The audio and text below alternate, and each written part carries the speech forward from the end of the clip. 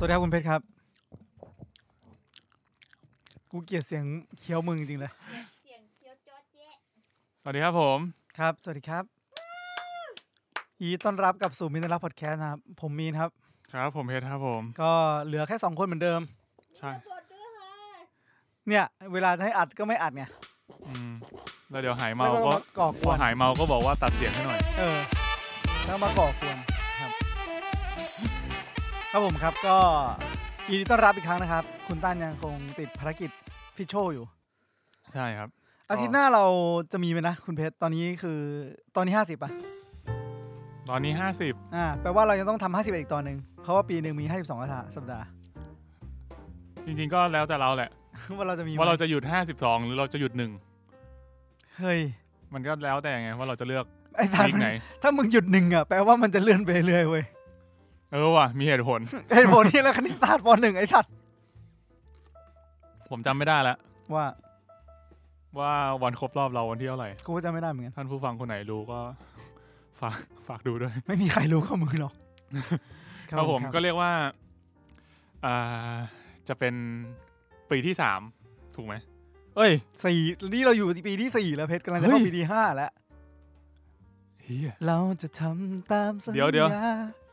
ขอเวลาเราจะอยู่ถึง8-9 ปี10 ปี20 ปีเลยมันอาจจะไม่ได้อยู่ที่เราอย่างเดียวอ๋ออยู่ที่แม็กนี่แหละ มันจะเปิดสตูดิโอให้เราอัดหรือเปล่าครับผมครับก็กลับมาอีกครั้งครับมินท์รักพอดแคสต์ก็เป็นพอดแคสต์เกี่ยวกับภาพยนตร์และซีรีส์นะครับผมปกติสื่อบันเทิงสื่อบันเทิงบางทีเราก็ฟุตบอลนี่นับเป็นสื่อบันเทิงไหมนับอาจจะแวะไปบ้างบางทีก็มีเกมก็แวะไปด้วยใช่เราแวะทุกที่ตอนนี้ได้ยินเสียงเหมือนฝนตกนะครับผมตอนนี้ที่ช่วงนี้นี่ผมเพิ่งออกไปเก็บผ้ามาเมื่อกี้โอ้โหฟังดูเหมือนแบบเหมือนกูตากผ้าไว้เหมือนตากผ้าตากแดดเปล่าจริงๆคืออบผ้าไว้อบผ้าอะไรมาเก็บนะครับเฮ้ยดีมากเลยนะตรงนี้ตรงนี้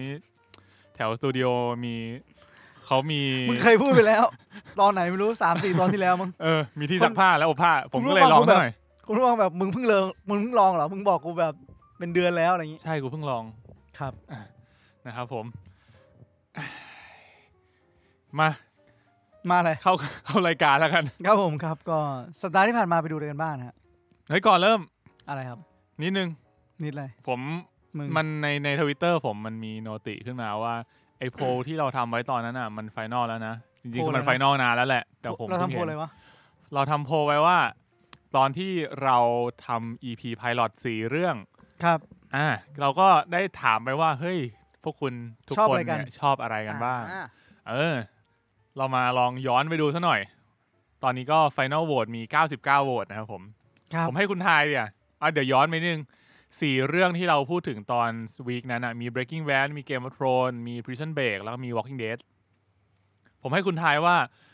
อันดับ4เป็นอะไรก่อนอันดับสุดท้ายที่คนโหวตน้อยที่สุดแต่คืออันเนี้ยด้วยความที่เราถามไปเหมือนเป็นรวมๆเราไม่ได้ถามแค่ว่า EP 1อันไหนดีสุดเราถามเหมือนกับว่าแต่ละคนชอบซีรีส์เรื่องไหนมากกว่าเพราะงั้นน่าจะแบบเป็นภาพรวมของซีรีส์ทั้งหมดผมคิดว่าคุณคิดว่า Game of Thrones เนี่ยน่าอยู่ครึ่งบนครึ่งบนคือ1-2แล้วก็นักแหกคุกของเราเนี่ยน่าอยู่ครึ่งล่างถูกทั้งคู่แล้วก็ครึ่งล่างอีกเรื่องนึงน่าจะเป็นไม่ครึ่งบนอีกเรื่องนึงน่าจะเป็นคนปรุงยาWater White นะครับ Breaking Bad ดังนั้นคนที่อยู่ครึ่งล่างอีกก็คือน่าจะเป็นคนเดินตายคนเดินถนนคนหนึ่ง Walking Dead นั่นเองนะครับผมอยากจะคุณว่า Walking Dead กับ Prison Break อันไหนต่ำกว่ากันใจผมอะเปอร์เซ็นต์ห่างกันเยอะอยู่นะจริงๆผมว่า Walking Dead สูงกว่านี่ใจคุณเหรอใจผมแล้วความจริงอะไม่รู้เหมือนกันหรอความจริงคือ Walking Dead ต่ำสุดนะครับผมเฮ้ยอันดับสุดท้าย5% จาก99โหวตก็คือประมาณ5คนนั่นแหละเอาจริงเวลาไปนั่งฟังรีแคปก็รู้สึกว่าแบบจริงซีรีส์มันก็ยาวประมาณรีแคปว่าก็แฮปปี้ดีนะนั่นแหละครับก็ถัดมาคือ Prison Break 17% ครับแล้วก็อันดับ2จริงๆอันดับ2กับอันดับ1เนี่ยมันสูสีกันมากมันคือ Water White Breaking Bad อันดับ2 38% แล้วก็อันดับ1คือ Game of Thrones 39% นี่คือ1โหวตป่ะนะคือเฉือนกันแค่ประมาณคนเดียวเพราะงั้นก็เรียกว่าสูสีมากนะครับผมตอนนี้ก็ปิดโหวตไปเรียบร้อยแล้ว ตอนนั้น แพ้ดิ แพ้ไม่มีใครชนะทั้งนั้นแหละอ่ะนะครับผมก็อย่างที่เกินไปตอน EP นี้คุณตั้นก็ยังคงติดธุระอยู่นะครับผมผู้ฟังที่คิดถึงคุณตั้นก็ฝากไปทวีตถึง@room 508 podcast ด้วยนะครับผมใส่ให้ยับเลยนะครับครับผมคุณตั้นจะได้แบบหาเวลาว่างจิกหัวมานะครับก็เรียกว่าผัดกันและการพักผ่อนนะใกล้นี่ก็ใกล้ครบรอบแล้วเราก็อาจจะเล่นโกงอ่ะหยุดกันบ้าง2 วีคติดไม่เป็นไรรอบหน้ากู3 วีคติด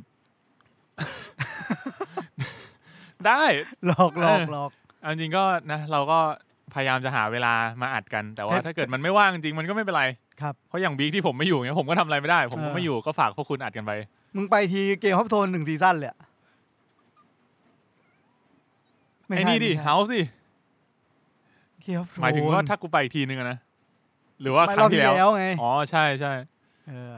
เนี่ยรอบนี้ก็รอ House of the Dragon แล้วรออะไรรออัดเนี่ยมีนไม่ยอมดูต่อมันยังไม่จบคุณเพื่อนคุณมีนนี่อยากดูไหม House of the Dragon เนี่ยคุณเพื่อนคุณมีนวะสนใจดูไหมดูไปแล้ว2 ตอน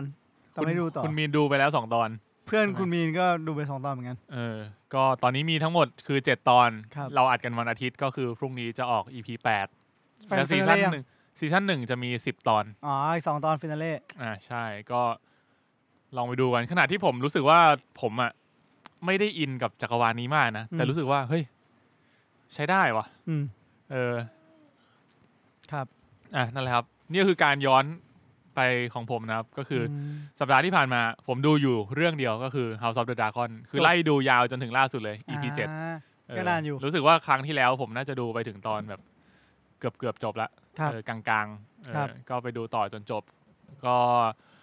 เผื่อสำหรับใครที่ยังไม่ดูแล้วกันเรื่องนี้เป็นภาคก่อน Game of Thrones ก่อนหลายปีเลยหลายร้อยปีเป็นร้อยใช่ไหมไม่ได้ถึงพันว่ะน่าจะ100นะนั่นแหละเดี๋ยวลองหาดูก็ตอนนี้มันที่4 5 6น่าจะไม่เกิน6ชั่วอายุคน6ชั่วอายุคนก็รู้สึกจะประมาณ200 ปี200 ปีก่อน Game of Thrones ครับ200 ปีก่อนใช่แล้วเรื่องมันก็จะดำเนินค่อนข้างเร็วคือแบบมันจะมีไทม์สคริปต์เรื่อยๆอะไรประมาณนั้นสนุกดีครับเป็นเกมแนวแบบไม่ใช่เกมเป็นซีรีส์แนวแบบการเมืองแล้วเรียกว่าพอดูแล้วคุณก็จะรู้สึกว่ามันก็มีบางคนที่หักเหลี่ยมเฉินคมบางคนเราอยากเอาใจช่วยนะแต่ว่ามึงเหลี่ยมขนาดนี้อยู่ๆบางทีมึงก็แบบเฮ้ยทำไมมึงทำอย่างนี้วะแต่ว่าเราก็เข้าใจได้นะว่าทำไมมันถึงทำอย่างนั้นแต่เราอยากให้มันแบบจะบอกว่าเป็นคนดีก็มันไม่มีจริงหรอกโลกเรามีแต่คนดีในหนังมันปลอมเปลือกในกูว่าเรื่องเนี้ย กูว่าจะไม่เรียกว่าคนเลวแล้วเรียกว่าทุกคนเนี่ยต่างมีagenda มีเป้าหมายส่วนตัวของแต่ละคนที่เขาก็อยากทำให้แบบตระกูลของเขารุ่งโรจน์นะเป็นทุกคนแหละก็ยังอยู่ในเป็นทุกจนปัจจุบันนี้ก็ยังเป็นอยู่เหรอเราก็อยากให้ลูกหลานเรามันเติบโตไปได้ดีนะครับผมถึงแม้ว่าคนอื่นจะชิบหายก็ไม่เป็นไรใครเป็นไงก็ช่างใช่ขอให้ตระกูลกูได้ดีครับผมนั่นแหละครับก็ดู House of the Dragon มาแล้วก็อีกเรื่องคือ She-Hulk ก็เพลินๆดีไม่ค่อยมีอะไรมากสนุกครับนะครับผมคุณมีนเป็นไงครับผมหมดแล้วผมไปดู Rick and Morty ซีซั่น 1มาซีซั่น 1เหรอซีซั่น 1คือย้อนกลับไปนะกูว่างเหมือนแบบอันนี้ดูภาคไทยป่ะเนี่ยเหมือนเปิด YouTube แล้วไล่ไปเลยแล้วแบบเบื่อวะทำไงดีวะเข้า HBO เปิด Rick and Morty คุณเคยดูนี่ยังนะ Solar Opposite ดูแล้วเป็นไงไม่ค่อยโดนชอบไม่กี่ตอนว่ะแล้วก็ไม่เข้าใจไม่ค่อยชอบเท่าไหร่อันนั้นเป็นเหมือนเป็นเอเลี่ยนที่แบบหลงมาอยู่บนโลกมีคนแนะนำมาเหมือนกันนะไอ้ Solar Opposite กับอีกอันนึงที่มันเป็นInside Job Inside Job ก็อินไม่เท่าอ่ะไม่รู้เพราะอะไรเหมือนกันมันเลอะเทอะไม่พออ่ะมันยังมีความแบบน่าจะคนละแนวนะมันมีเหตุผลเยอะไปหน่อยอ่ะเหรอคือมันยังมีคือมันก็เลอะเทอะนะแต่มันไม่เท่าอ่ะไอ้ที่นี่คือแบบRick and Mortyคือมึงจะมีอะไรก็ได้จริงๆอ่ะชอบความประทับใจนั้นความประทับใจที่แบบอะไรวะ ครับผมก็เรียนนอตตี้ดูได้ทาง HBO Go ใช่ครับนะครับผม มีภาคไทยด้วยมีทุกซีซั่นเลยใช่ครับผม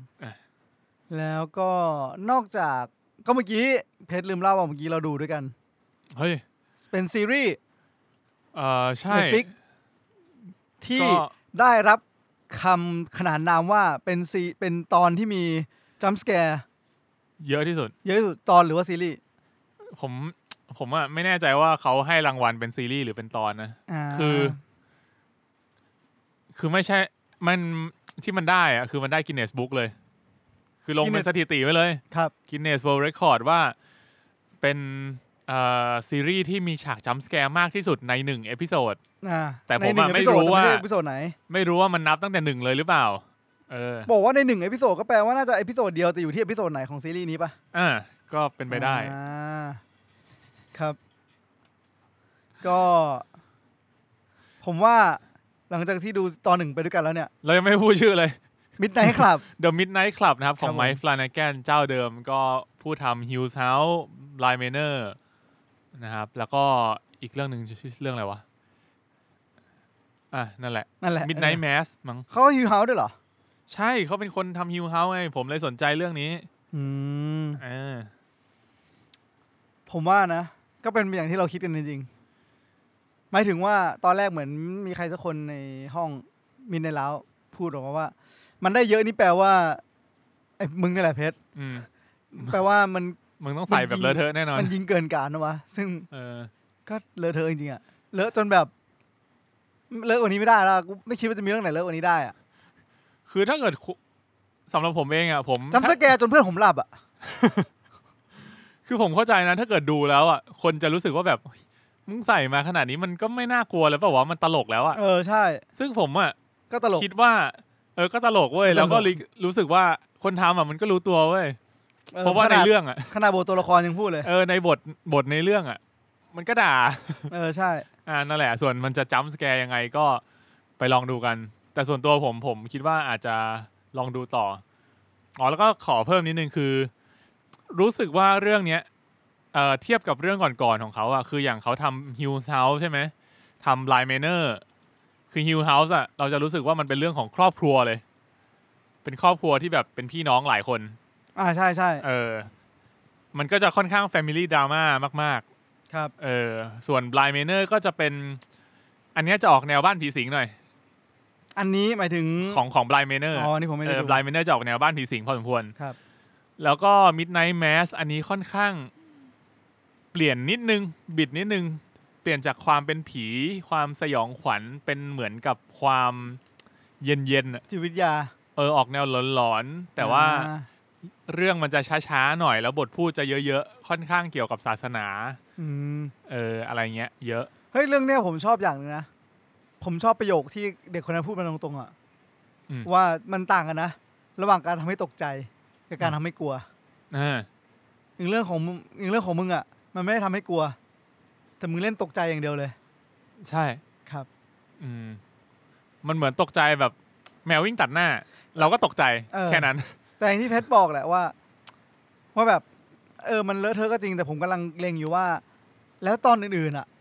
มันจะเป็นยังไงเพราะว่าในเมื่อตอนแรกมันตั้งใจจะเลอะเทอะแล้วตัวละครก็มาบอกว่ากูตั้งใจจะเลอะเทอะแปลว่าตอนอื่นอาจจะไม่เลอะเทอะแล้วก็ได้แต่ตอนไปถึงสุดท้ายจริงๆผมก็ยังรู้สึกว่ามันก็ยังไม่น่ากลัวอยู่ดีว่ะใช่คาดหวังว่าน่าจะมีฮะผมมาคิดเองว่าน่าจะมีมันไอ้นี่ไงมันคลีเช่ไปเหมือนแบบคนดูอ่ะลุ้นว่าแบบฉากเนี้ยมาแน่นอนก็เลยชิลใส่แม่งเลยไม่มาแต่ชิลมาแบบเบาๆพอให้รู้แบบมาจริงๆนะแต่นิดเดียวพอครับแล้วก็อีกความรู้สึกนึงคือสำหรับเรื่องนี้ The Midnight Club เนี่ยเป็นซีรีส์นะใน Netflix 10 ตอนเอาเรื่องสั้นย่อๆก่อนแล้วกันคือเป็นเหมือนกับว่าตัวเอกของเราเนี่ยเป็นเด็กผู้หญิงชื่ออีลองกาใช่ซึ่งเธอกำลังจะเข้ามหาลัยคอลเลจแล้วก็มหาลัยที่เธอได้เข้าไปเนี่ยคือสแตนฟอร์ดเป็นหนึ่งใน Ivy League ใช่เพราะงั้นก็เรียกว่าอนาคตค่อนข้างสดใสกำลังแบบมีความหวังว่าเฮ้ยชีวิตเราจะเปลี่ยนไปอะไรอย่างนี้ครับแต่ว่าก็เกิดเหตุการณ์พลิกผันคือเธอค้นพบว่าตัวเองเป็นมะเร็งครับซึ่งก็ค่อนข้างอยู่ในระยะที่ร้ายแรงแล้วเธอก็เลยแบบพึ่งโรงพยาบาลไม่ได้แล้วรู้สึกว่าเฮ้ยทำไงแม่งก็ไม่หายสักทีเธอก็เลยพึ่งฮิลเฮาส์ ก็เลยคิดว่าไปหาข้อมูลดูว่าแบบมันมีทางไหนบ้าง ครับ แล้วก็ได้มาเจอกับสถานที่แห่งหนึ่ง อืม ที่เป็นเหมือนบ้านที่รวบรวมเด็กที่เป็นมะเร็ง ครับ ระยะท้าย ฮะ ๆเอาไว้ด้วยกันนะครับก็เธอก็เลยตัดสินใจลองมาสักหน่อย ครับ เผื่อว่าจะเกิดปาฏิหาริย์ขึ้นและเรื่องก็เริ่มต้นขึ้นนะครับก็ ครับ เธอก็เข้ามาเป็นเด็กใหม่แล้วก็ไปเจอกับ The Midnight Club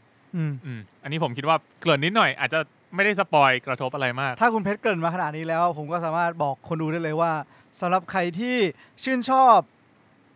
ผีเบาๆแล้วก็เป็นเรื่องเด็กๆอ่ะเรื่องแบบ เพราะว่าอย่างที่เพชรบอกว่าเรื่องนี้สร้างมาจาก สร้างมาจากนิยาย เป็นนิยายยังอดัลเลยก็คือพองั้นอ่ะมันอาจจะมีโทนที่เรารู้สึกว่าแบบเป็นทีนเอจอ่ะค่อนข้างวัยรุ่นหน่อยเพราะว่า ใช่ ไอตัวละครในบ้านหลังเนี้ยคือมันเป็นวัยรุ่นหมดเลยเป็นเด็ก เป็น หม ค ด น เลย ที่กำลังจะเข้ามหาลัยหมดเลย ช่วงนั้นช่วงมัธยม ใช่ ปลายช่วงมหาลัยแถ ครับ วๆนั้นหมดเลย สำหรับใครที่ชอบธีมประมาณนี้ธีมโรงเรียนก็ลองไปดูได้ อาจจะถูกใจไม่มากก็น้อย ใช่ เอายังไม่มากก็น้อยกันวะ เซตติ้งมันก็จะเป็นแบบช่วงปี 90อ่ะ ครับผม แบบคอมยังเห็นหน้าจอหนาๆอยู่อะ แน่เด็กสมัยนี้อาจจะ ใช้จอ CRT อ่ะเด็กเดี๋ยวนี้รู้จักหรือเปล่าจอ Yahoo CRT เป็นไง Yahoo เสิร์ชดีกว่า Yahoo Search เดี๋ยวนี้ก็มีแต่ใครใช้ก่อน เฮ้ยจริงเหรอ มี ผมเพิ่งเคยฟังเรื่อง Search Engine War มาโหสนุก ของคุณของนายอาร์มนะของใคร เฮ้ยอาร์มทำจริงๆเขาทำเรื่องซูเปอร์คอมพิวเตอร์อยู่ล่าสุด แต่ผมมาไปฟัง Search Engine War มา อันนี้ผมไปเรียนมา ครับ นั่นแหละครับก็พอเธอเข้าไปอยู่ที่นั่นก็ไปเจอ The Midnight Club นะครับ ครับ คลับที่ทุกคนจะมาเล่าเรื่องผีกัน อืม ประมาณนี้นี่คือเกือบจบ EP 1แล้ว ใช่ แต่ว่ายังไม่ลงดีเทลไงเพราะงั้นก็จะมีแบบลองเข้าไปดูกันว่ามันจัมป์สแกร์เยอะขนาดไหน ซึ่งผมคิดว่าถ้าคือไอที่มันบอกว่าได้ Guinness Record มาเนี่ย เป็นจำแบบนี้ ถ้าไม่ใช่ EP 1เนี่ยและ EP อื่นมึงเยอะกว่านี้เนี่ย ต้องเลอะเทอะมากอะ คือก็รอดูแล้วกันส่วนตัวผมยังอยากติดตามอยู่ เพราะว่าค่อนข้างชอบผลงานของคุณไมค์ฟลานาแกนแล้วกัน ยังคิดว่าเขาอาจจะ ตอนเขาทำ ทำได้ ฮิวเฮาส์เนี่ยคือแบบเขามาไม่กี่ช็อต ฮิวเฮาส์คือเอาตายอะ แต่มาทีคือผมน้ำตาไหลเลย อันนี้คือมาหมดเลย มาไปเรื่อยจนหลับเลย ครับ ฮิวเฮาส์มันแบบมันเหมือนมึงแบบค่อยแยบอะ แล้วมึงก็ฮุกทีเดียวแบบมึงน็อกไป3 วันอะ ใช่ อันนี้เหมือนแบบมึงแยบอย่างเดียวแล้วไม่ฮุกสักทีอะ ยับอย่างเดียวจริง ยับตอนต้องเดินบีบเฟรนช์ฟรายมากินอ่ะ ครับ ใช่ก็ลองดูผมว่าโทนเรื่องนี้จะค่อนข้างเท่าที่ดูตอนนี้มันวัยรุ่นพอสมควรอาจจะ ยังไม่เห็นภาพเลยนะว่าจะลดลงได้ยังไง อาจจะยากนะ เพราะว่าตัวเอกตัวนำมันเป็นเด็กทั้งหมดอ่ะ ใช่ แล้วก็ธีมของเรื่องผมว่าด้วยความเขาเปิดมาอย่างเงี้ยมันก็คงเป็นธีม จะไป เรื่องความตาย จะไปใช่ เป็นหลัก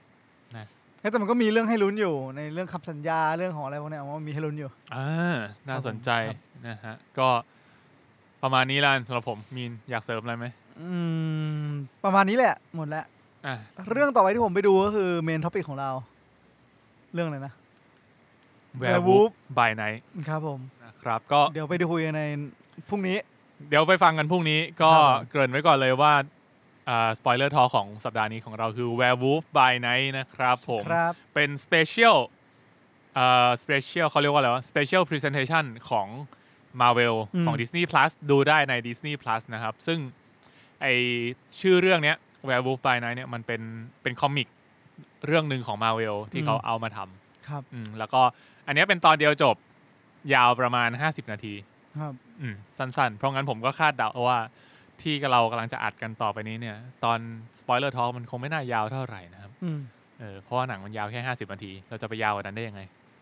ก็2 เรื่องที่เราไปดูมาก็เข้าธีมเดือนนะเปิดออกโทเบอร์มาคือเราซัด เดือนฮาโลวีนแบบนี้เราก็ต้องหนังสยองขวัญ ทั้งเดือนไหม ได้กูไม่มีปัญหาอะไร ไม่บอกไอ้ตั้น ครับ นะครับผมก็ของผมหมดแล้ว จริงๆผมไปดู YouTube ของคนหนึ่งมา ได้ครับ แต่จริง YouTube ก็ได้ ๆผมประทับใจแค่จริงๆผมไปดูแค่ตอนเดียวของเขา ตอนเดียวข แล้ อ ว ง ก็รู้ เขา สึกว่าได้จดหลายๆอย่างมา เป็นผู้ชายชาวญี่ปุ่นคนหนึ่งเขาแนะนำบารับในญี่ปุ่น บารักโอบามาถึงกระถอนสายบัว ถอนใส่บัวเลยวะ ถอนหายใจ ไม่เกี่ยวกับการเลี้ยงเป็ดเลย พาม ประเด็นคือกูหาไม่เจอนั่นแหละ ว่าเขาชื่ออะไรคือเพิ่งนึกออกเมื่อกี้เยี่ยมเลยครับแล้วก็พยายามจะถอยอะไรฮิสตอรี่ดูอยู่ว่าอ๋ออะไรผมว่ามันประทับใจดีนะผมรู้สึกว่าอยากลองไปมากเลยญี่ปุ่นเปิดประเทศแล้วนี่ใช่ไหมโอ้เปิดแล้วนะค่าตั๋วแพงใช่ได้ครับผมเดี๋ยวผมเจอเมื่อไหร่ผมจะพูดแทรกมาแล้วกันไหนๆก็พูดถึงละผมมีดูอนิเมะมาเพิ่มนิดหน่อยครับเดี๋ยวค่อยเสริมมีอะไรหลังจากอันนี้ก่อนไหมเฮ้ยจริงๆมีนี่ด้วยเราเพิ่งรู้ว่า Google อ่ะมันมีตอนใหม่มาเว้ยเป็นซีรีส์ยาวเลยนะอยู่ใน YouTube Google โพสต์เองชื่อว่า Hacking Google มี EP 000 001 002อ๋อนึกว่าแบบ EP แบบ000 001 010 011จริงๆมันตั้งงี้มาน่าเท่นะผมเพิ่งไปดูมาแต่ว่ามันมาตั้งเมื่อไหร่อ่ะมันเหมือนมันอัปเดตเร็วๆนี้เลยอ่ะตอนนี้มีทั้งหมด4 ตอน EP 5 ตอนมี EP 004 Bug Hunter เพราะว่าตื่นเต้นใช้ได้เหมือนกันนะเหมือนแบบผมรู้สึกเขาพยายามจะทำให้คนทั่วไปเข้าใจได้ด้วยมันเป็นเหมือนเขาว่าสำหรับผมอะเหมือนเป็นด็อกิเมนทารีด็อกคาซีรีส์ก็คือเหมือนมันมีอยู่จุดหนึ่งที่แบบว่าอยู่ดี Google โดนโจมตีไว้ใช่โอเคแล้วก็แบบว่าเขาก็เลยตั้งขึ้นมาแบบผมว่ามันได้ตื่นเต้นตรงที่เราได้เห็นไงว่าองค์กรก็ Google นี่ก็ถือเป็นอันดับต้นๆของโลกแหละองค์กรที่แบบว่าน่าจะต้องเป็นเป้าทุกคนรู้จักการใช้ Google อ่ะตอนนี้คือผมรู้สึกว่าทุกคนอยากได้อะไรขนาดคนที่อยู่มา8 ปีเขายังแบบเพิ่งรู้จักการใช้ Google เลยอยากรู้อะไรก็ไปเซิร์ช Google ใช่ดังนั้นก็แปลว่าทุกคนรู้จักผมการันตีอย่างนั้นถ้าคนนี้รู้จักทุกคนน่าจะรู้จักแหละ คิดว่าครับผมครับสนุกดีอันนี้ผมเซิร์ชเจอแล้วก็ใน YouTube นะเซิร์ชว่า Hacking Google Series ตอนนี้เท่าที่เห็นมีอยู่5 EP แล้วก็เริ่มต้นที่000มีอยู่5 EP ละประมาณ15 นาที20 นาทีเองแล้วก็มี Behind the Scene นิดหน่อยอีก2 ตอนครับน่าสนใจเพราะว่าสัปดาห์ที่ผ่านมาก็ Google เพิ่งเปิดตัว Pixel ใหม่นะเห็นแล้วแม่งคนผมเข้าไปดูตัวอย่างมันเป็นเขาเรียกว่าอะไรวะไม่ใช่ตัวอย่างนี่เป็นโฆษณาที่เขามาถ่ายทำเฮ้ยแม่งถ่ายในไทยคุณชอบไหมก่อน Pixel ตัวเนี้ยชอบแต่ก่อนผมชอบมากนะ Pixel นี่คือแบบว้าวเลยผมอยากได้มากเลย Pixel แต่ตอนนี้ผมเฉยแล้วคือแบบมึงมาถ่ายในไทยทั้งทีมึงช่วยขายให้กูด้วยได้ไหมกูต้องไปฮิ้วจากที่อื่นมาว่ะจริงไหนๆมึงมาถ่ายที่นี่แล้วจริงโถ่เอ้ยครับผมก็หายากหน่อยถ้าเกิดใครอยากได้พิกเซลนะครับผมเข้าใจว่าหมดแล้วนะที่ผมดูมาโอเคงั้นผมเติมนิดนึงแล้วกันก็เป็นเมะรายสัปดาห์ครับจากบิลิบิลิผมไปลองดูพวกแบบเอาชื่อเรื่องคร่าวๆแล้วกันมี Beast Tamer อันนี้เรื่อยๆยังไม่ค่อยหนุกอีกเรื่องนึงกูเปิดมากูแบบกะว่ามันน่าจะ Slice of Life เป็นไงครับไอ้เหี้ยพระเอกมึงเวอร์สัตว์มันชื่อเรื่องภาษาอังกฤษคือ I somehow got strong by rising skill related to farming กูขอภาษาไทยได้ไหมกูไม่รู้ว่ะภาษาไทยชื่ออะไรวะคือพระเอกอะเป็นฟาร์มเมอร์แต่ทำฟาร์มจนเหมือนแบบสแตทแม็กอะมันไม่ได้ยังไงวะกูไม่รู้เป็นไปได้ไงคือแบบก็เป็นฟาร์มเมอร์เป็นคนสวนทำฟาร์มทั่วไปอย่างเงี้ยแล้วแบบบังเอิญไปเจอเรื่องบางอย่างเจอมังกรเงี้ยมึงปาแครอทไปมังกรตายมึงเลือกดูได้ไงก่อนเพชรกูก็แบบกูกะว่ามันแบบสไลด์ออฟไลท์ไงแบบทำสวนกูแบบกูแบบชิลทำสวนกูอยากเห็นพืชผักผลไม้ไอ้เหี้ยมึงปาแครอทใส่มังกรมึงใช่ไหมกูชอบสไลด์ออฟไลท์นะเว้ยแต่แบบกูยอมกูก็ไม่คิดว่ามันจะเปิดตัวมาเวอร์อย่างงี้ไงนั่นแหละแล้วเรื่องแม่งก็เร่งสปีดกูรู้สึกเหมือนที่กูดูไป1 ตอนเนี่ยแม่งน่าจะเป็นเนื้อเรื่องประมาณสักแบบ20 ตอนแล้วสปีดไปคือเริ่มมามึงทำสวนถัดมาอีกฉากนึงคือมึงสู้มังกรแล้วเปิดสแตทคือแม็กเต็มแล้วหลังจากนั้นคือมึงก็ไปสู้กับฝูงสัตว์ประหลาดที่มาบุกเมืองครับแม่งคลีเช่สัสๆพล็อตเรื่องแบบอิเซไกโอพีอะโอมากโอกว่านี้ไม่ได้ละประมาณนั้นก็เดี๋ยวตัดสินใจก่อนไว้ถ้าว่างจริงค่อยดูต่อเฮ้ยถ้างั้นผมขอพูดอีกเรื่องนึงผมดูไม่จบครับผมเป็นหนังใน Netflix ดูไปตอนนึงครับ Stowaway ไอ้เรื่องเนี้ยมันเข้านานแล้วปะ ไม่รู้มันติดท็อป 10อ่ะใช่มันติดท็อป 10แล้วกูงงมากกูรู้สึกเหมือนมันเข้ามานานแล้วแบบตัวอย่างกูเห็นตัวอย่างมานานมากแล้วอ่ะผมมาเลือกดูเพราะชองล่ามันเลยเป็นไงครับมันเป็นทริลเลอร์ไซไฟดราม่าเนี่ยตัวอย่างมันอ่ะคือ1 ปีที่แล้วเว้ยอ้าวเหรอแล้วกูอ่ะจำได้ว่าตอนนั้นอ่ะตัวอย่างมันออกมาแล้วกูก็พูดถึงแล้วกูยังบอกเลยว่าแบบไอ้มีนอาจจะชอบเพราะว่ามันเป็นแนวแบบอวกาศไซไฟแล้วแบบผมเพิ่งรู้ตัวเหมือนกันนะว่าผมอะเริ่มอินกับไซไฟทริลเลอร์เหมือนกันผมว่าไซไฟทริลเลอร์อวกาศอะไรพวกเนี้ยมันแปลกดิมันมีความทริลเลอร์ในแบบเงียบๆเย็นๆมันเย็นมากเอาจริงเรื่องเนี้ยผมต้องบอกว่าผมดูไปแล้วครึ่งตอนอันนี้ครับหลับครึ่งตอนหลังอาจจะดีลองดูใช่ต้องบอกว่ามันมีเอลิเมนต์ที่ทำให้รู้สึกว่าครึ่งตอนหลังจะตื่นเต้นเพราะว่าครึ่งตอนแรกอ่ะมันไม่มีอะไรเลยเว้ยคือถ้าครึ่งตอนหลังมึงไม่มีอะไรด้วยก็คือไม่มีอะไรแล้วคือตอนแรกที่ผมดูไปอ่ะมันก็ทุกคนอันนี้คือผมว่ามันมีในหนังมันมีในภาพตัวอย่างเลยผมสามารถเล่าได้ไม่มีอะไรมากก็คือมันมีการเดินทางจากโลกไปดาวอังคารซึ่งประกอบไปด้วยตัวละคร3ตัวเป็นกัปตันเรือที่จัดการทุกอย่างเก่งมากนักวิทยาศาสตร์แล้วก็หมอแล้วก็เดินทางไปในอวกาศแล้วปรากฏว่ารู้ป่ะปรากฏว่าอยู่ดีเขาได้เจอเลือดตกลงมาที่พื้นเลือดใครผมก็เลยคิดว่าแม่งเอาแล้วตื่นเต้นแน่นอนเปิดมาปุ๊บเป็นร่างผู้ชายคนหนึ่งตกลงมาตึ้งแล้วผู้ชายนะคนนั้นไม่รู้ตัวแล้วก็ซ่อมไปซ่อมมาปรากฏว่าผู้ชายคนนี้คือคนที่ทำงานให้กับองค์กรนี้แหละแต่เหมือนแบบว่าตอนปล่อยจรวดอ่ะเขาบาดเจ็บแล้วก็ดันแบบอุบัติเหตุติดมาด้วยสลบอยู่ในนั้นแล้วก็ติดมาด้วยก็ไม่มีอะไรทุกคนก็นี่ยังไม่มีอะไรอีกเหรอทุกคนก็ยังพยายามต้อนรับอย่างแฮปปี้ไม่มันก็มีอะไรแต่มันแบบอันนี้คือเขาตายไปแล้วยังเหมือนผู้ชายคนนั้นยังไม่ตายสลบเรามีหมออยู่พอดีก็เลยรักษาจนกลับมาได้แล้วผู้ชายคนนี้ก็ไม่อยากเป็นภาระก็เลยพยายามช่วยงานนู่นช่วยงานนี่รู้สึกว่าไม่อยากเป็นภาระกูโดดไปแล้วก็เลยรู้สึกว่าโอเคก็ไม่เห็นน่ากลัวอะไรดีกว่าสักพักนึงไม่แฮปปี้แล้วสักพักอะไรครับมึงไม่แฮปปี้ยังไงกูอยากรู้ก็พอมึงเล่ามาตรงเนี้ยกูว่ามันจะไม่แฮปปี้แล้วใช่มันก็เนี่ยครึ่งเรื่องแรกอ่ะมันก็ยิงไว้กูเลยว่านี่คืออะไรกูสไลด์ออฟไลน์ในการเดินทางไปดาวอังคารหรือเปล่าเกิดใหม่ทั้งทีติดอยู่บนดาวอังคารซะแล้วใช่เหมือนเลยครับผมครับแต่ดราม่าที่สุดที่ผมรู้สึกว่ามันกำลังจะพาผมไปตอนครึ่งเรื่องก็คือ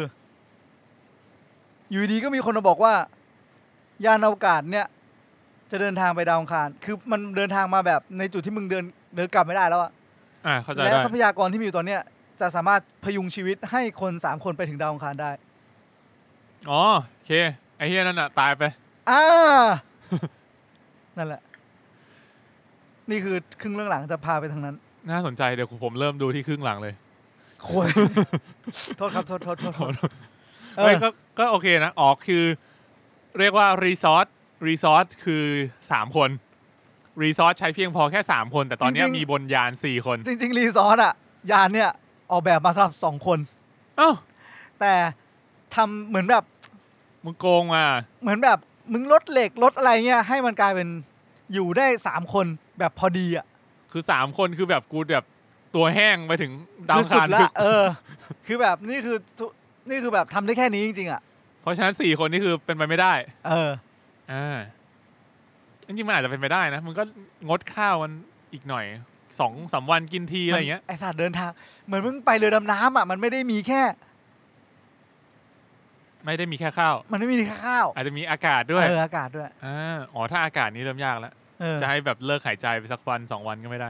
กูคิดว่าคงไม่ได้สัตว์หลักเป็นวันเลยเหรอวะหลักใจร้ายมากโอเคก็เห็นเรื่องนี้ติดท็อป 10อยู่ผมก็งงว่าแบบมันเกิดขึ้นได้ยังไง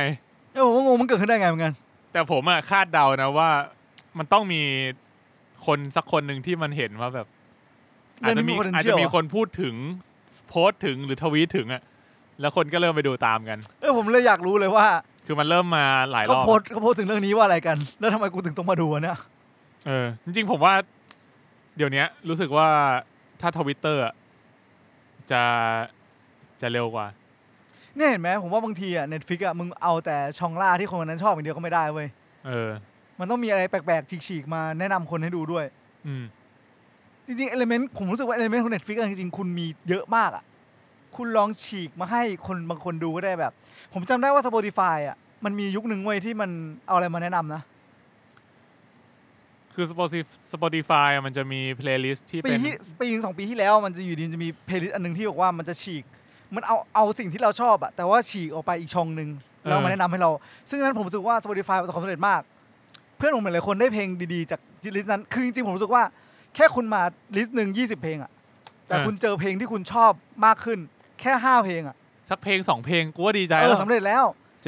ซึ่งไอเมเน่ Netflix ควรนะส่วนตัวผมเองผมรู้สึกว่าควรแบบตอนนี้คุณมาถึงทางตันแล้วคุณแบบใช่เหรอวะทางที่คุณจะไปมันใช่เหรอวะส่วนตัวผมเองเอาเป็นว่าผมเป็นผู้บริโภคกันมันจะกลายเป็นว่าเหมือนแบบมาเซิร์ฟสิ่งที่เราเคยชอบอ่ะคือเหมือนเราดูใช่ไหมมันก็จะรู้ว่าเราชอบอะไรมันก็จะเซิร์ฟมาให้ตลอดเลยส่งแต่แบบนั้นมาให้อ่ะแล้วทีเนี้ยเหมือนพอมันดูเยอะๆมันก็เบื่อมันเอียนอ่ะมันก็ต้องมีอะไรที่มันแบบฉีกแนวไปบ้างนั่นแหละครับผมSpotify เดี๋ยวนี้ยังมีป่าววะที่มันเป็นอะไร Discover Weekly อะไรพวกเนี้ยมีใช่ไหมแต่อันนั้นผมไม่เคยได้อะไรมันจะมีอีกแบบหนึ่งจำชื่อทุกปีอันนั้นจำชื่อ playlist ไม่ได้แล้วมันจะเป็นอีกแบบหนึ่งที่เหมือนกับว่าเป็นฉีกไปเลยใช่อันนั้นก็น่าสนใจอ่ะก็เรื่องที่มีนบอกเมื่อกี้ Stow Away นะครับผมดูได้ทาง Netflix มันเป็น STOW อ่ะแล้วก็ตามด้วย Away ซึ่งกูไม่รู้ความหมายเลยกูไม่รู้แล้วมีอีกเรื่องนึงที่แบบน่าจะเพิ่งเข้านะ Mr. Harrigan Phone อันนี้อันดับ1เลยมินผมว่าอันนี้น่าดูเหอะ Glitch อันนี้ Glitch เป็นซีรีส์เกาหลีนางเอกวินเชนโซเล่นอันดับ1ของมึงไม่เหมือนกูอะเหรออันดับ1 Movie in Thailand กู Movie อันดับ1มึงนี่ใช่ไหมซีรีส์ป่ะ Bad Guy ป่ะใช่แล้วก็รู้สึกว่าจะมีหนังของหมูป่ามาอีกเรื่องนึงนะครับก็คือ The Trap 13 How We Survive อันนี้จะเป็นเล่าในเรื่องมุมมองของเด็กที่ติดอยู่ในนั้นครับก็รู้สึกว่ามีหลายเวอร์ชันเหลือเกินลองเลือกดูกันเอาแล้วกันนะครับเฮ้ยงั้นผมพูดหน่อยผมถามคุณปุ๊กว่าคุณปุ๊กชอบอะไรคุณปุ๊กบอกว่าเวอร์ชัน Disney Plus ที่เป็น National Geographic ทำคุณปุ๊กชอบอันนั้นสุดถามว่าทำไมผมว่าเหตุผลคุณปุ๊กมีเหตุผลมาก1คือเรารู้อยู่แล้วว่าเรื่องนี้มันเกิดขึ้นยังไงและจุดจบมันคืออะไรเหมือนเราโดนสปอยไปแล้วใช่ดังนั้นพอเป็น National Geographic อ่ะคุณปุ๊กว่าเรื่องนี้มันมีอารมณ์ครบอยู่แล้วมันไม่จำเป็นต้องเสริมเติมแต่งมันก็สนุกอ่ะเอาแฟกต์มาเล่ามันสนุกกว่ายิ่งเรายิ่งเสริมเรายิ่งรู้สึกเองว่ามันเลอะเทอะมันจะเริ่มคุณปุ๊กไม่ได้พูดผมพูดเองก็จริงแต่คุณปุ๊กแค่บอกว่าสำหรับคุณปุ๊ก National Geographic คือ the best อันนี้คือเพราะคุณปุ๊กคือดูหมดแล้วคุณปุ๊กคือตัดไปที่กูคือไม่ได้ดูเลยคุณปุ๊กคือผู้ที่ดูมาทุกเวอร์ชันแล้วไอ้ปุ๊กก็แม่งเหมาะทำรายการมิสเตอร์มากกว่ากูเยอะมากมันขยันดูใช่ไหมเลยมันดูเยอะมากมันอ่านเยอะด้วยใช่ซึ่งมันอยู่รายการนั้นดีแล้วมันทำได้ทุกรายการใช่ไม่ยกเว้นรายการเพลงรายการเพลงมันก็ได้รายการเพลงมันก็ทำเพลงเชื่อหรืออะไรที่มันทำไม่ได้บ้างวะกูไม่ยอมว่ามันจะเก่งของกูหมดเลยว่ะไม่เป็นไรถ้าเราไม่เป็นต้องเก่งที่สุดเรามีเพื่อนเก่งก็ดีแล้วเราก็ติดสอยห้อยตามไปใช่แล้วก็เอาเพื่อนมาเกาะไปเป็นปลิงเอาเพื่อนมาเผาในรายการใช่ในเมื่อเราทำให้มันเราดีถ้ามันไม่ได้เราเอาดึงมันต่ำลงมาเราจะเท่ากันมีเหตุผลเชี่ยไม่ธรรมดาว่ะเราไม่ต้องสูงเท่าไหร่คนอย่างกูนี่ไม่น่าคบเลยไปต่อครับผมตอนนี้ฝนตกค่อนข้างหนักนะครับอาจจะมีเสียงฝนเข้ามาในไมค์บ้างผมไม่แก้นะก็เรียกว่าเป็นแอมเบียนซ์ให้บรรยากาศดีตอนนี้วันอาทิตย์นะครับผมเผื่อคนฟังเขากำลังฝนตกอยู่พอดีใช่หรือคนฟังตกใจไม่กล้าออกจากรถเพราะฝนตกเพราะฝนตกหนักเหลือเกินครับโอเคก็อัปเดตสัปดาห์ที่ผ่านมาก็ดูมาประมาณนี้นะครับผม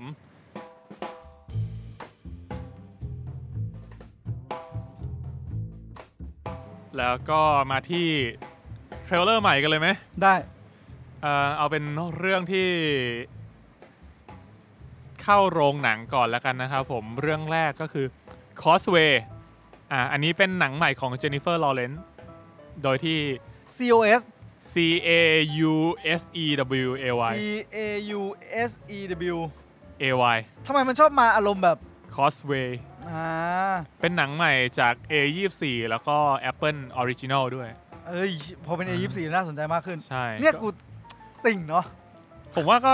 พอพูดถึง A24 ไอ้นี่นะคนนี้เล่นด้วยLemon Lemon ใน Bullet Train ใช่ครับคุณ Brian Tyree Henry นะครับผมก็เล่นด้วยเล่นกับ Jennifer Lawrence เพิ่งจำได้ว่าก่อนอันนี้คุณปุ๊กเพิ่งพูดเองว่าไม่ได้เห็นหนังคุณเจนรอมานานแล้วใช่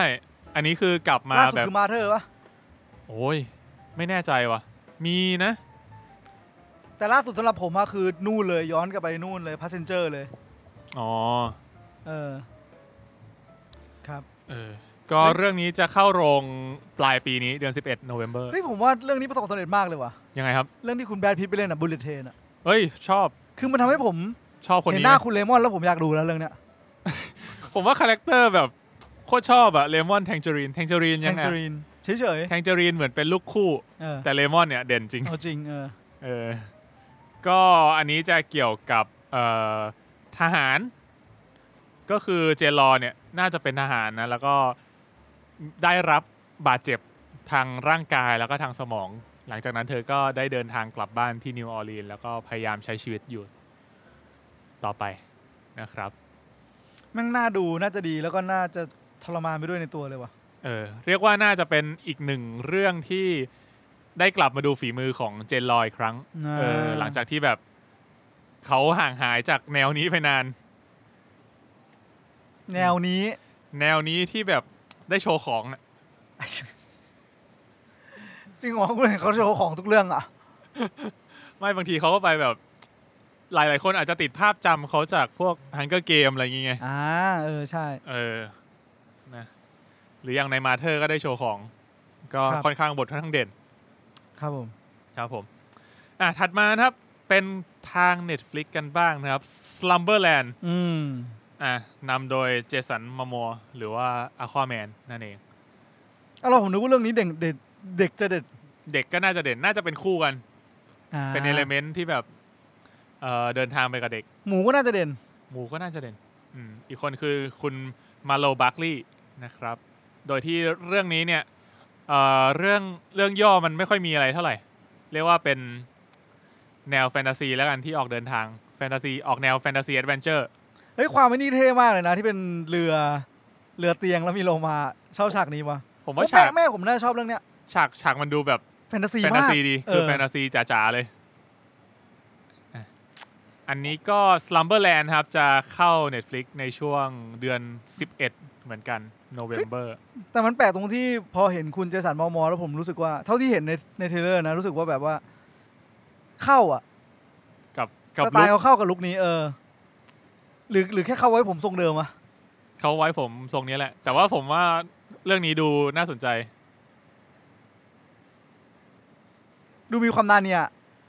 จะว่าอย่างนั้นก็ได้นะนาเนียมากมันเหมือนไอ้นี่ใช่ไหมไอตัวเจสันมันเหมือนในนาเนียจะมีอยู่ตัวนึงใช่ไปเหมือนกันเลยครับผมเชี่ยออกมาจากส้วมโน่ถัดมานะครับผมมาที่หนังคริสต์มาสกันบ้างใกล้เทศกาลคริสต์มาสแล้วนะครับกับเรื่อง Falling for Christmas นำโดยลินเซ่ โลแฮนเราอาจจะ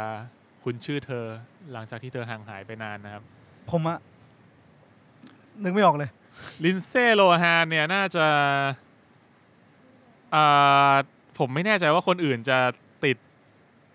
ภาพเขาจากเรื่องไหนนะแต่ของผมน่าจะเป็นFreaky Friday เรื่องนี้ผมชอบสุดMean Girl อีกเรื่องจริงๆเรื่องที่ดังที่สุดของเขาคือน่าจะเป็น Mean Girl นี่แหละผมว่าไม่น่าใช่ทางผมเรื่องเนี้ยอาจจะผมก็ว่างั้นแหละมันอาจจะมีอะไรไม่น่าได้อยู่มันเป็นหนังคริสต์มาสคือตัวนางเอกเนี่ยเป็นลูกคุณหนูคนรวยที่แบบเอาแต่ใจแต่ว่าดันไปเกิดอุบัติเหตุบนภูเขาหิมะเธอก็เลยความจำเสื่อมหนังคริสต์มาสมึงไม่ต้องคิดมากดูแบบแฮปปี้อบอุ่นลอมคอมอะไรอย่างนี้ครับผมง่ายๆนะฮะก็เดี๋ยวรอดูได้ในช่วงคริสต์มาสกันนะครับคริสต์มาสนี้เนี่ยคริสต์มาสนี้มาเวลเขามีอะไรป่าววะไม่รู้ น่าจะต้องนะผมว่าทุกที่น่าจะต้องเล่น น่าจะมี อาจจะ นะ ยังไม่เปิด เดี๋ยวรอดูเดี๋ยวใกล้ๆเดี๋ยวอาจจะมีอะไรปล่อยมาอีกที ครับ นะครับผมถัดมานะครับตัวอย่างใหม่ของเรื่องที่ทุกคนน่าจะรู้จักกันนะครับก็คือ Super Mario The Movie เป็นเรื่องที่ได้คริสแพทมาพากย์เสียง เดี๋ยวนะ ผมชอบนะโทนนี้รู้สึกว่า คือมัน น่าจะสนุกเป็นแอนิเมชัน แอ นะ นิเมชันนะ อันนี้จะเข้าโรงในปีหน้า เฮ้ยอันนี้อยากดูอะ เมษา ดูเลอะเทอะดีอ่ะ ใช่มันสไตล์คือมาริโออ่ะแม่งเป็นเขาเรียกว่าอะไรวะพลัมเบอร์คน ช่างประปา ช่างประปา คนแล้วก็ต้องมาช่วยเจ้าหญิงนะครับ เอ้ยเนี่ยผมเพิ่งไปฟังอันเดอร์Case Podcast อันเดอร์เคส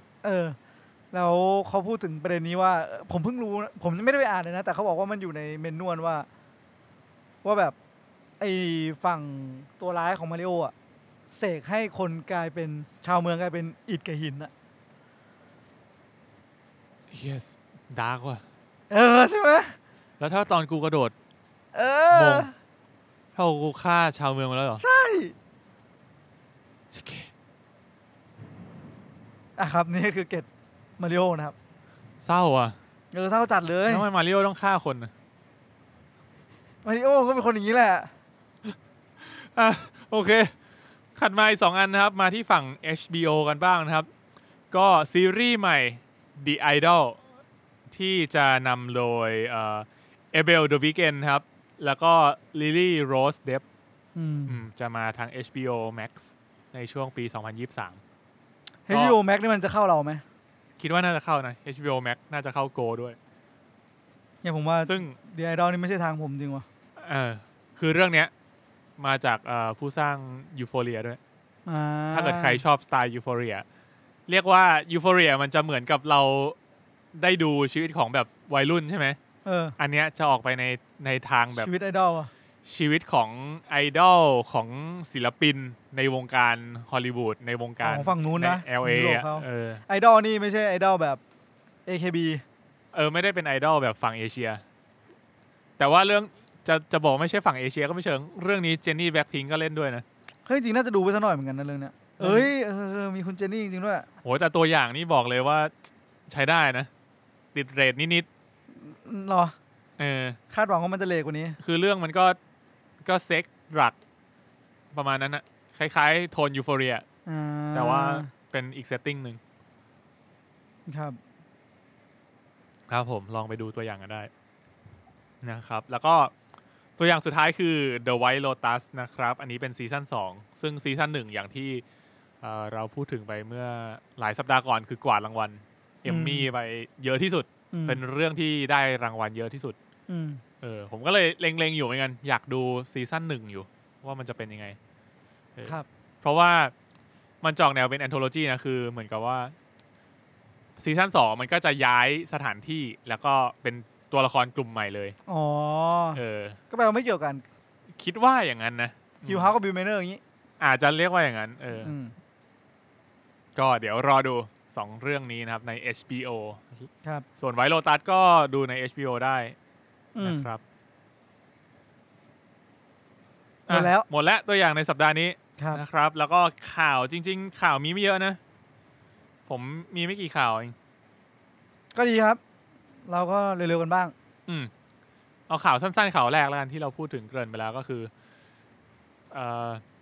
The Midnight Club ที่เรารีวิวไปอย่างที่พูดไปก็คือได้ Guinness Record นะครับโดยที่ก็มีบทสัมภาษณ์นิดหน่อยด้วยมาจากตัวคุณพ่วงกับคุณไมค์ แฟลนแกนนั่นแหละเขาก็บอกว่าแบบเนี่ยผม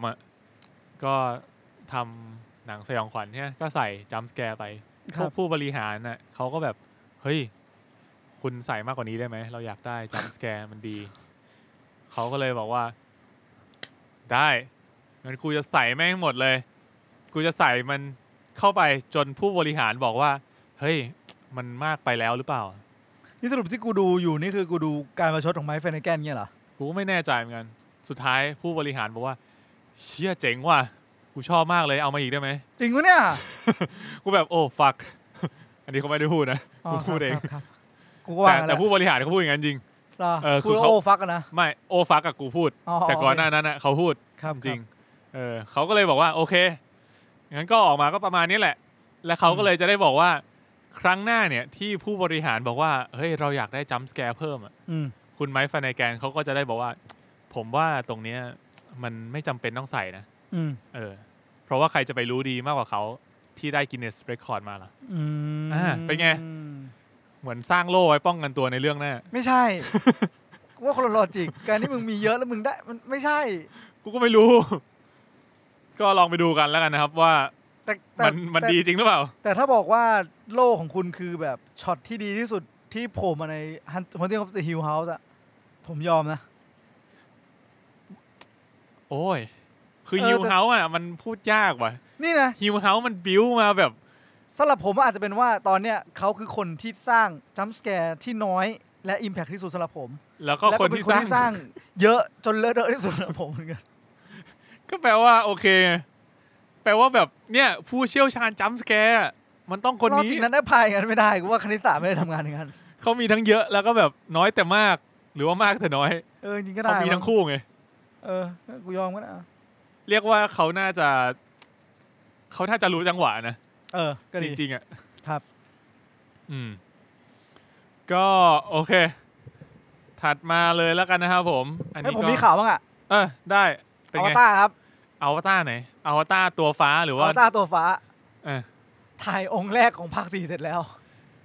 ถ่ายองค์แรกของภาค4เสร็จแล้วภาค2ยังไม่เข้าแล้วกูอ่ะอาจจะเป็นเพราะกูไม่ได้ใส่ใจในข่าวที่มึงเล่าเท่าไหร่แต่ว่าข่าวนี้ไม่ทำให้กูช็อกไปเลยเรียกว่าเหมือนตอนเขาสร้างตอนนี้มันถ่ายแบบ back to back คือถ่ายรวดเดียวไปเลยเพราะเทคโนโลยีมันถึงใช่ไหมด้วยแล้วก็น่าจะประหยัดต้นทุนด้วยเพราะว่าทำทีเดียวไปเลยอะไรเงี้ยผมว่าตอนผมอ่านข่าวผมสะบัดหัวเลยนะฮะกูอ่านภาคถูกไหมนะมันเขียนเลขผิดหรือเปล่าคือแบบตั้งใจเขียนเลขมากอ่ะแต่ก็เข้าใจได้นะเพราะว่าเขาเหมือนก่อนหน้านี้เพชรเคยเล่าข่าวอันนึงมาที่บอกว่าก็ตึกที่มึงยืนกันอยู่เนี่ยก็มาจากหนังที่กูสร้างอ่ะใช่อันนั้นน่าจะเป็นเจมส์คาเมรอนไททานิกก็เหมือนกับว่านั่นแหละทำให้เขามี power ในการต่อรองครับภาค2จะเป็นไงก็ตามไม่รู้อะเจ๊งไม่เจ๊งไม่รู้อะแต่ภาค4กูถ่ายอยู่จริงอยากดูนะอยากดูภาค4เหรออยากดูภาคจริงๆอยากดูภาค1ทำไมไม่กลับไปดูภาค1วะกูลืมไปหมดแล้วไงก็ดูดิกูภาคมีให้ดูที่ไหนวะภาค1อ่ะตอนนี้ไม่แน่ใจว่ายังมีในโรงมั้ยนะแต่ว่าเมื่ออาทิตย์ก่อนๆอ่ะมันเข้าโรงแล้วทีเนี้ยแม่งเหมือนกูอยากไปดู IMAX ไงแต่ว่าเหมือนวีคนั้นน่ะไม่ว่างแล้วมันก็ไม่เข้า IMAX อีกแล้วครับก็เลยน่าเสียดายนิดนึง Netflix ผมเสิร์ชมาเจอแค่ Avatar The Last Airbender กับ King Avatar ว่ะน่าจะมีแค่นั้นท่านใน Netflix ครับเฮ้ยเมื่อกี้ผมแอบเจอมาแล้วหนังคุณเจรอที่ล่าสุดที่สุดสำหรับผมตอนนี้ผมเปลี่ยนเรื่องแล้วเป็นอะไรครับ Don't Look Up ว่ะลืมไปได้เหรอวะลืมไปเลยจริงๆ Don't Look Up ก็เป็นเรื่องที่ผมว่ายังได้โชว์ไม่เยอะเท่าไหร่นะเพราะบทเด่นมันอาจจะไปอยู่ที่ลีโอนาร์โดมากกว่าเฮียสูสีอยู่นะจะว่าไปก็สูสีแต่ต้องบอกว่าพอเหมือนแบบเขามายืนข้างกันกับคุณลีโอนาร์โดอ่ะเหมือนเราก็จะโฟกัสที่คุณลีโอนาร์โดไงซึ่งจริงๆเจรอมึนใช้ได้อยู่นะตอนนั้นอ่ะใช่จริงๆตอนนั้นก็มีดราม่านิดหน่อยนะเขาก็แบบออกมาเรียกร้องว่าทำไมนักแสดงชายเงี้ยถึงได้รับเงินเดือนเยอะกว่าทั้งที่แบบจริงๆแล้วบทเด่นมันก็ใกล้เคียงกันอะไรเงี้ยซึ่งก็ส่วนตัวผมเองอ่ะผมรู้สึกว่าถ้าเทียบระหว่างคุณเจรอกับคุณลีโอนาร์โดก็ยังต้องตอบตรงๆว่าโฟกัสเด่นอาจจะยังอยู่ที่คุณลีโอนาร์โดอยู่นะเหมือนด้วยความในเรื่องนั้นอ่ะด้วยชื่อเสียงด้วยไหมด้วยแต่ว่าอย่างฝั่ง MCU อ่ะก็เคยมีเรื่องแบบนี้เหมือนกันว่าแบบสกาเลต โจฮันสันอะไรเงี้ยคือเจรอไม่ใช่ไม่เด่นนะใช่ไม่ใช่ไม่เด่นแต่พอแบบในความรู้สึกผมเองแล้วกันผมเอาตัวเองเป็นตัววัดก็คือพอเขานั่งอยู่ด้วยกันแล้วอ่ะมันเหมือนเรียกว่าเรื่องที่จะโฟกัสลีโอนาร์โดอ่ะมันเหมือนเวลาเราซื้อซุปเปอร์สตาร์เข้าทีมอ่ะซื้อโรนัลโดมาแล้วโรนัลโดได้ค่าเหนื่อยเยอะที่สุดอ่ะแต่เวลาลงสนามจริงอ่ะใช่คือมันอาจจะไม่ได้ฟอร์มดีที่สุดก็ได้ใช่ไหมใช่มันก็ เรียกว่าแม็กโทมิเนกว่าจะเล่นดีกว่าใช่ก็เป็นไปได้ครับเฟร็ดอาจจะเป็นแบบแมนออฟเดอะแมตช์ตลอดเวลาครับผม หวังว่านะนั่นแหละผมเพิ่งเห็นว่า HBO มีนี่ด้วยมีอะไรครับ Everywhere All at Once ใช่มาสักพักแล้วนะเหมือนคุณบอกอยู่ใช่ไหมอันนี้ก็กำลังจะบอกผมไม่แน่ใจว่ามันเข้าเมื่อไหร่นะแต่ว่าตอนนี้มันมีให้ดูแล้วก็คือใน HBO Go Everything Everywhere All at Once นะครับผมเรื่องนี้ก็พวกเรา3คนเนี่ยไปดูที่โรงหนังกันมาผมอยากให้ทุกคนดูนะเฮ้ยอยากให้ดูจริงมันมากผมอยากให้ทุกคนมาแบบเหนื่อยมากผมเชื่อว่าทุกคนน่าจะพูดถึงฉากเดียวกันแล้วผมอยากให้ทุกคนมาพูดแล้วแบบได้อบอุ่นหัวใจไปด้วยกันว่าเราทุกคนพูดถึงฉากนี้ด้วยกันกูว่าแม่งมันมีหลายฉากที่ตราตรึงนะมีทั้งฉากที่แบบสงบที่สุดแล้วก็ฉากที่โวยวายที่สุดจริงแล้วก็ฉากที่แบบกูทำหน้าเยเกที่สุดเช่นฉากเยเกนึกไม่ออกว่ะลองไปดูกันแล้วกันนะครับอันนี้ใน HBO Go Everything Everywhere All at Once นะครับผมก็จากค่ายลูกรักของพวกเราเช่นเดิมครับ A24 ลูกรักด้วยนะก็เมื่อกี้ถ่าย Twitter แล้วก็เลยเจอตัวอย่างเพิ่มนะครับมีตัวอย่างเพิ่มอีก2อันนี้ผมยังไม่ได้ดูก็ฝากไปลองดูกันแล้วกันนะครับก็คือ Wednesday ซีรีส์ใหม่ทาง Netflix นะครับก็เรื่องเกี่ยวกับครอบครัวอดัมส์นั่นแหละ Adam Family ถ้าเกิดใครเคยดูการ์ตูนเน็ตเวิร์กเคยดูหนังโดยที่รู้สึกว่าภาคนี้ก็จะมีคุณคริสติน่าริชชี่กลับมารับบทด้วยคือเธอเคยเล่นเป็น Wednesday ในหนังเรื่องก่อนมาแล้วครับในเวอร์ชั่นของทิมเบอร์ตันมั้งไม่ใช่ดิเวอร์ชันนี้ทิมเบอร์ตันแต่ว่าคริสติน่าริชชี่เคยเล่นเรื่องอื่นเล่นภาคก่อนหน้านั้นมาแล้วเธอก็มาเล่นเรื่องนี้ด้วยจะเรียกว่าเป็นคาเมโอก็อาจจะได้ครับนะครับอันนี้รอชมได้ทาง Netflix สิ้นเดือนพฤศจิกายนครับอีกนานพอสมควรแล้วก็อีกหนึ่งตัวอย่างนะครับจากฝั่ง Amazon บ้างก็คือ The Peripheral จะได้ Peripheral คุ้นมากเลยว่ะก็นำโดยน้องเรายังเรียกน้องเขาอยู่ป่าวะคือกูรู้สึกว่ากูติดเรียกเขาน้องโคลอีเกรซโมเรสสำหรับเราเขาอาจจะน้องใช่ก็จะได้รับบทเป็นหญิงสาวที่แบบอยู่ๆได้รับเครื่องบางอย่างและเธอก็ได้ใช้เครื่องนั้นแบบเข้าไปอยู่ในโลกที่รู้สึกเหมือนกับว่าเป็น VR เป็นโลกเสมือนน้องโลอาจจะไม่เชิงขนาดนั้นแต่ว่าจริงๆแล้วอ่ะสิ่งที่เธอเห็นใน VR นั้นน่ะมันคืออนาคตในอีก70 ปีข้างหน้ามันจะโลกเป็นแบบเป็นธีมแบบโลกอนาคตหน่อยๆออกไซไฟทริลเลอร์อันนี้ก็ดูได้ทาง Amazon Prime นะครับผมมีตัวอย่างใหม่ออกมาน่าจะมาในสิ้นเดือนตุลานี้แหละอีก2 อาทิตย์ให้พูดถึงขอแทรกนิดนึงเมื่อกี้คุณเพชรพูดถึงเรื่องของอนาคตแล้วมันทำให้ผมนึกถึงผมเพิ่งไปดู YouTube มาอันนึงขอแทรกนิดนึงครับได้ครับชื่อ YouTube นี้ชื่อว่า Let's Travel to the most extreme place in the universe ไปไหนไปดาวอังคารเหรอคุณดูหนังมาร์เวลแล้วคุณเคยสงสัยไหมว่าคำว่าควอนตัมแม่งเป็นยังไงกูสงสัยแล้วมึงไปดูเรื่องนี้อธิบายดีมากเหมือนเขาค่อยๆพาเราย่อลงไปเรื่อยๆเว้ยโลกจะเป็นยังไงสมมติว่าตอนนี้เราเป็นอย่างนี้ฮะแล้วพอเราย่อลงไปเหลือแบบขนาดยืนอยู่บนใบหญ้าได้อ่ะพึ่งอ่ะเราจะรู้สึกว่าพึ่งเป็นยังไงพึ่งเป็นยังไงแบบพึ่งตัวใหญ่ขนาดไหนแล้วการอากาศที่เราจะรับรู้เราจะรับรู้ยังไงแล้วเราก็ย่อลงไปอีกแล้วก็ย่อลงไปอีกแล้วก็ย่อลงไปอีกเว้ยลองไปดูอธิบายได้ดีผมว่ามันทำให้เราได้รู้สึกแบบเหมือนแบบเราเคยไปไกลเรื่อยๆว่าแบบเราเคยจินตนาการว่าโลกจะเป็นยังไงแบ็คโฮลจะเป็นยังไงเราแบบขยายตัวเองออกไปใหญ่ไกลขึ้นเรื่อยๆถูกป่ะ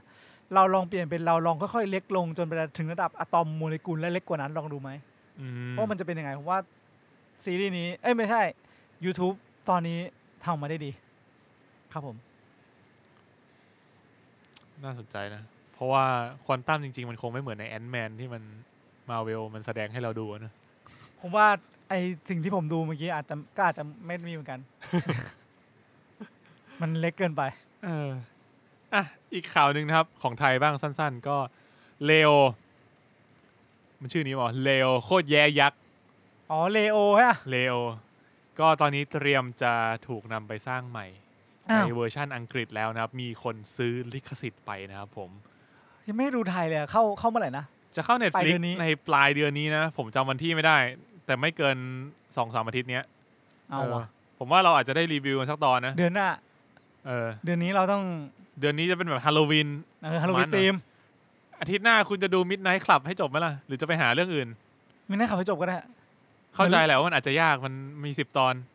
พอรู้สึกว่าเริ่มเยอะแล้วคือเอาจริงอะหลังๆหลังๆละด้วยความที่แบบอาจจะเวลาน้อยลงพองั้นการดูซีรีส์ทั้งซีซั่นแล้วมารีวิวกันอะมันก็เริ่มเกิดได้ยากขึ้นในรายการเราถ้าใครสนใจมีมาแนะนำได้นะครับถ้าไม่น่ากลัวมากจะดีมากพวกหนังเนี้ยเหรอหนังก็ดีนะหนังธีม October เนี่ยฮาโลวีนมันเดี๋ยวผมอยากรู้เหมือนกันว่าเวลาเรานึกถึงแบบหนังธีม October นอกจากฮาโลวีนมันแล้วเราจะเลือกอะไรอีกอันนี้ก็น่าสนใจนะหนังแบบเราอาจจะผมนึกออกแต่ฮาโลวีนเว้ย October มันก็ October Fest เบียร์ไม่เกี่ยวนั่นดิมันก็ต้องฮาโลวีนไหมไม่รู้ละผมนึกออกแค่ฮาโลวีนแล้วกันโอเคก็ข่าวสุดท้ายแล้วนะครับผมครับก็คือ Knife Out ที่กำลังจะเข้าฉายใน Netflix นะครับปลายปีนี้ก็สำหรับชาวอเมริกาเนี่ยเขาบอกว่าเขาจะไปฉายในโรงภาพยนตร์ก่อน1 อาทิตย์ไงเขาไม่ได้เป็นซีรีส์เหรอเป็นหนังภาค2 Knife Out ภาค2ซื้อลิขสิทธิ์ไปแบบหลายร้อยล้านอะยังไงกูต้องได้ลงแข่งสักรายการหนึ่งฮะซึ่งก็น่าจะเรียกว่าเป็นเรื่องแรกนะครับของ Netflix ที่จะทำแบบนี้ผมว่ามันก็โอเคนะจริงๆแล้วคือเรียกว่ามึงซื้อมาขนาดเนี้ยแล้วรีวิวอ่ะคือตอนเนี้ยมันมีฉายให้กับนักวิจารณ์ที่ฝั่งโน้นฝั่งอเมริกาเขาได้ดูแล้วเพราะงั้นมันก็จะมีรีวิวออกมาบ้างแล้วรีวิวเขาบอกว่าดีกว่าภาค1สนุกกว่าภาค1ตื่นเต้นกว่าไม่จริงนะอันนั้นก็รีวิวของจริงก็ไปดูเอาเองครับเพราะงั้นมันกระแสดีขนาดนี้แล้วแบบไอ้ภาค1คนก็ชอบยังไงก็ต้องได้ตังค์บ้างแล้วนะถ้าเกิดเอาไปฉายในโรงผมว่าอย่างน้อยมันได้ทุนคืนสักหน่อยก็ยังดีหนังนักวิจารณ์อาจจะไม่ใช่หนังนักทำเงินก็ได้นะเว้ยผมว่าเรื่องนี้น่าจะเป็นหนังที่สนุกทำเงินได้นะเดาแล้วกันในความคิดผมเผื่อเขาไปได้ตังค์จากโรงหนังจะได้ไม่ต้องมาขูดดี้จาก subscriber แบบพวกกูไม่งั้นแบบเดี๋ยวสักพักแม่งขึ้นราคาอีกกูลำบากอีกจริงแต่ผมลองคิดดูไอ้พวกสตรีมมิ่งแม่งกลายเป็นว่าน่าจะเหลือแค่ Netflix นะที่เรายังมีการแชร์กันอยู่บ้างใช่ไหมอย่างคุณใช้ Netflix เนี้ยคุณมีการแชร์กับเพื่อนๆครอบครัวอะไรอย่างงี้ใช่ไหมมีครับแต่ว่าถ้าเกิดเป็นตัวอื่นอย่าง HBO Hotstar มันถูกคือเจ้าอื่นมันจะเป็นราคาแบบถูกกว่านั้นแล้วก็ดูได้คนเดียวใช่ส่วน Netflix จริงๆคนก็อยากทำนะอยากได้แบบคนเดียวเหมือนกันแต่ว่าถ้าแพ็คของ Netflix คนเดียวมันไม่ได้ 4K มันจะได้แค่แบบ standard quality ก็คือผมไม่รู้เหมือนกันเขาใช้หลักอะไรในการคิดในการแบ่งนะเหมือนเขาจะฟอร์สให้แบบต่อให้มึงใช้คนเดียวมึงก็ต้องซื้อแพ็คใหญ่สุดเพื่อที่จะได้คุณภาพดีแล้วไงซึ่งกลายเป็นว่าทุกคนแชร์กันแบบซื้อแพ็คใหญ่สุดเพื่อใช้คนเดียวก็ไม่ make sense ว่าเอาจริงไม่เข้าใจเหมือนกันนั่นดิส่วน HBO หรือว่า Disney Plus อะไรอย่างเงี้ยเราก็ใช้คนเดียวมีหลังๆมีอันใหม่เนี่ย Amazon Prime เฮ้ยกูยังไม่ให้ฉายมึงเลยนี่ว่ามีนกูยังไม่ได้ดูเลยด้วยซ้ำเนี่ยมึงไม่ดูเลยใช่ไหมดูน้อยมากอย่างผมเงี้ยดูไปหลายอย่างแล้วดู Fleabag ไปแล้วดู Stand Up Comedy ไปแล้วตอนนี้ก็ดู Lord of the Ring หรือไอ้ตั้นก็ดู Lord of the Ring อยู่ส่วนไอ้มีนไม่ดูเลยเนี่ยเรื่องใหม่ผมว่าคุณอาจจะสนใจ The Peripheral เนี่ยดูไซไฟดีเดี๋ยวไปดูจูจูสึไคเซ็น0เนี่ยว่ะใช่ลืมไปเลยอยากดูกูอยากดูผมเพิ่งเปิดมาดูเว้ยรู้สึกว่าน่าสนใจลืมไปเลยตอนแรกดู Lower Deck ไปก็รู้สึกว่าก็น่าสนใจดีแต่มันไม่ติดว่ะเพราะว่าคุณมีนดูจูจูสึไคเซ็นป่ะนะไม่ได้ดูครับอนิเมะก็เลยเริ่มที่0เนี่ยมึงรู้ได้ไงว่าเริ่มที่0ก่อนได้มองนี้ได้ป่าววะ จริงๆน่าจะได้นะถ้าจำไม่ผิดเพราะว่ามันจะเป็นเรื่องของก่อนตัวละครอ่ะก่อนมังงะคือเป็นเรื่องก่อนหน้านั้นเพราะงั้นก็อาจจะไม่ค่อยรู้คอนเทกต์บางอย่างแหละมั้งแต่ว่าก็น่าจะดูรู้เรื่อง The Peripheral ยังไม่เข้า21 ตุลาอันนี้ดูน่าสนใจลองไปดูตัวอย่างนะครับผมแต่คุณตั้นเขาบอกเขาติดอันนี้มากนี่เขาบอกอันนี้สนุกมากเลยอะไรครับอะไรบอยๆนะ The Boy The Boy นี่รางวัลการันตีเยอะเขาว่ามันใช่ตั้นบอกว่าติดมากอาทิตย์นี้มันดูไป2 ซีซั่นแล้วมั้งนี่เราก็โฆษณาแทนคุณตั้นนะฮะใช่คุณตั้นฝากมาเขาฝากมึงเหรอไม่หรอกมันบอกว่ามันดีมันบอกกูก็บอกทุกคนนั่นแหละครับได้ว่ะเนี่ยแล้วพอคิดดูแล้วก็จะรู้สึกว่าเชื่อเลยดูไม่ทันว่ะกูเนี่ยไม่มีอะไรดูทันเลยกูเนี่ยหนักเลย The Boy ก็อยากดู Midnight Club กูก็อยากดูจริงเหรอผ่านตอนเมื่อกี้มายังอยากดูอยู่เหรอเรียกว่าผมค่อนข้างไว้ใจคุณไม้แล้วกันงั้นMidnight Clubส่วนคือคนอื่นไม่ดูกูไม่รู้ไงแต่ว่าผมอยากดูพอรู้สึกว่าทุกเรื่องที่ผ่านมาเท่าที่เคยดูผมชอบหมดเลยว่าระหว่างนี้เราจะมีอะไรไหมหมายถึงว่าจะมีอะไรมาแทรกไหมถ้าไม่มีแทรกรู้ว่าเราMidnight Clubแบบปลายเดือนเลยก็ได้นะจะได้มีเวลาดูเยอะจริงๆมันก็ได้นะแบบมีซีรีส์สักเรื่องนึงแล้วเราก็ค่อยๆดูไปเพราะว่าอาทิตย์เดียวอาจจะน้อยไปคืออย่าง Disney Plus ตอนเนี้ยมันก็มีนี่ด้วยนะมีได้ดูบอกว่า Andor ยังไม่ดูตอนนึงผมยังไม่ดูเลยดูไปครึ่งตอนแล้วรู้สึกว่าแบบเชื่อนี่มันอะไรวะเนี่ยใช่ซึ่งก็ทำไมเราผิดหวังกับจักรวาลนั้นจริงๆเฮ้ยแต่จริงๆมันได้ยินมาว่าดีนะคือเหมือนกับมันค่อนข้างสปีดช้าหน่อยแล้วก็ปูเรื่องเยอะเพราะงั้นมันจะช้ากว่าซีรีส์เรื่องอื่นๆของ Star Wars แล้วมันก็จะเป็นโทนที่แบบเข้มกว่าจริงจังกว่าอะไรเงี้ยเดี๋ยวผมไปดูต่อก็อย่างไอ้ต้านเนี้ยมันก็บอกว่ามึงควรจะดู3 ตอนเลย3 ตอนแรกจบตอน3คือโอเคละมีเหตุผลเพราะว่าตัวซีรีส์ Andor มันก็ปล่อยมาทีเดียว3 ตอนแรกก็คือเขาตั้งใจแหละว่าตอน1มันปูแบบปูสัสๆเลยปูจ๋าเลยแล้วก็ตอน2ก็ยังคงปูอยู่พอตอน3ถึงได้เริ่มแบบรู้ว่าเรื่องเนี้ยมันต้องการจะเล่าอะไรให้เราฟังแต่คุณตันก็ยังบอกว่า The Ring of Power กูยังไม่รู้เลยมันบอกว่าตอนนี้กูยังไม่เห็นแหวนเลยไม่ใช่ไม่เห็นแหวนนี่ตึกยังไม่มาเลยตึกที่เอาไปสร้างแหวนนี่มึงรู้เยอะไปไงจริงคือผมก็กลับไปดูต่อนะ Ring of Power ดูเรื่อยๆตอนนี้จบตอน4แล้วซึ่งก็รู้สึกว่าไอ้เหี้ยข้อได้เปรียบมันคือเงินจริงๆว่ะโปรดักชันแม่งถึงมากสุดทั้งแบบฉากในเมืองของคนแคระดรอฟ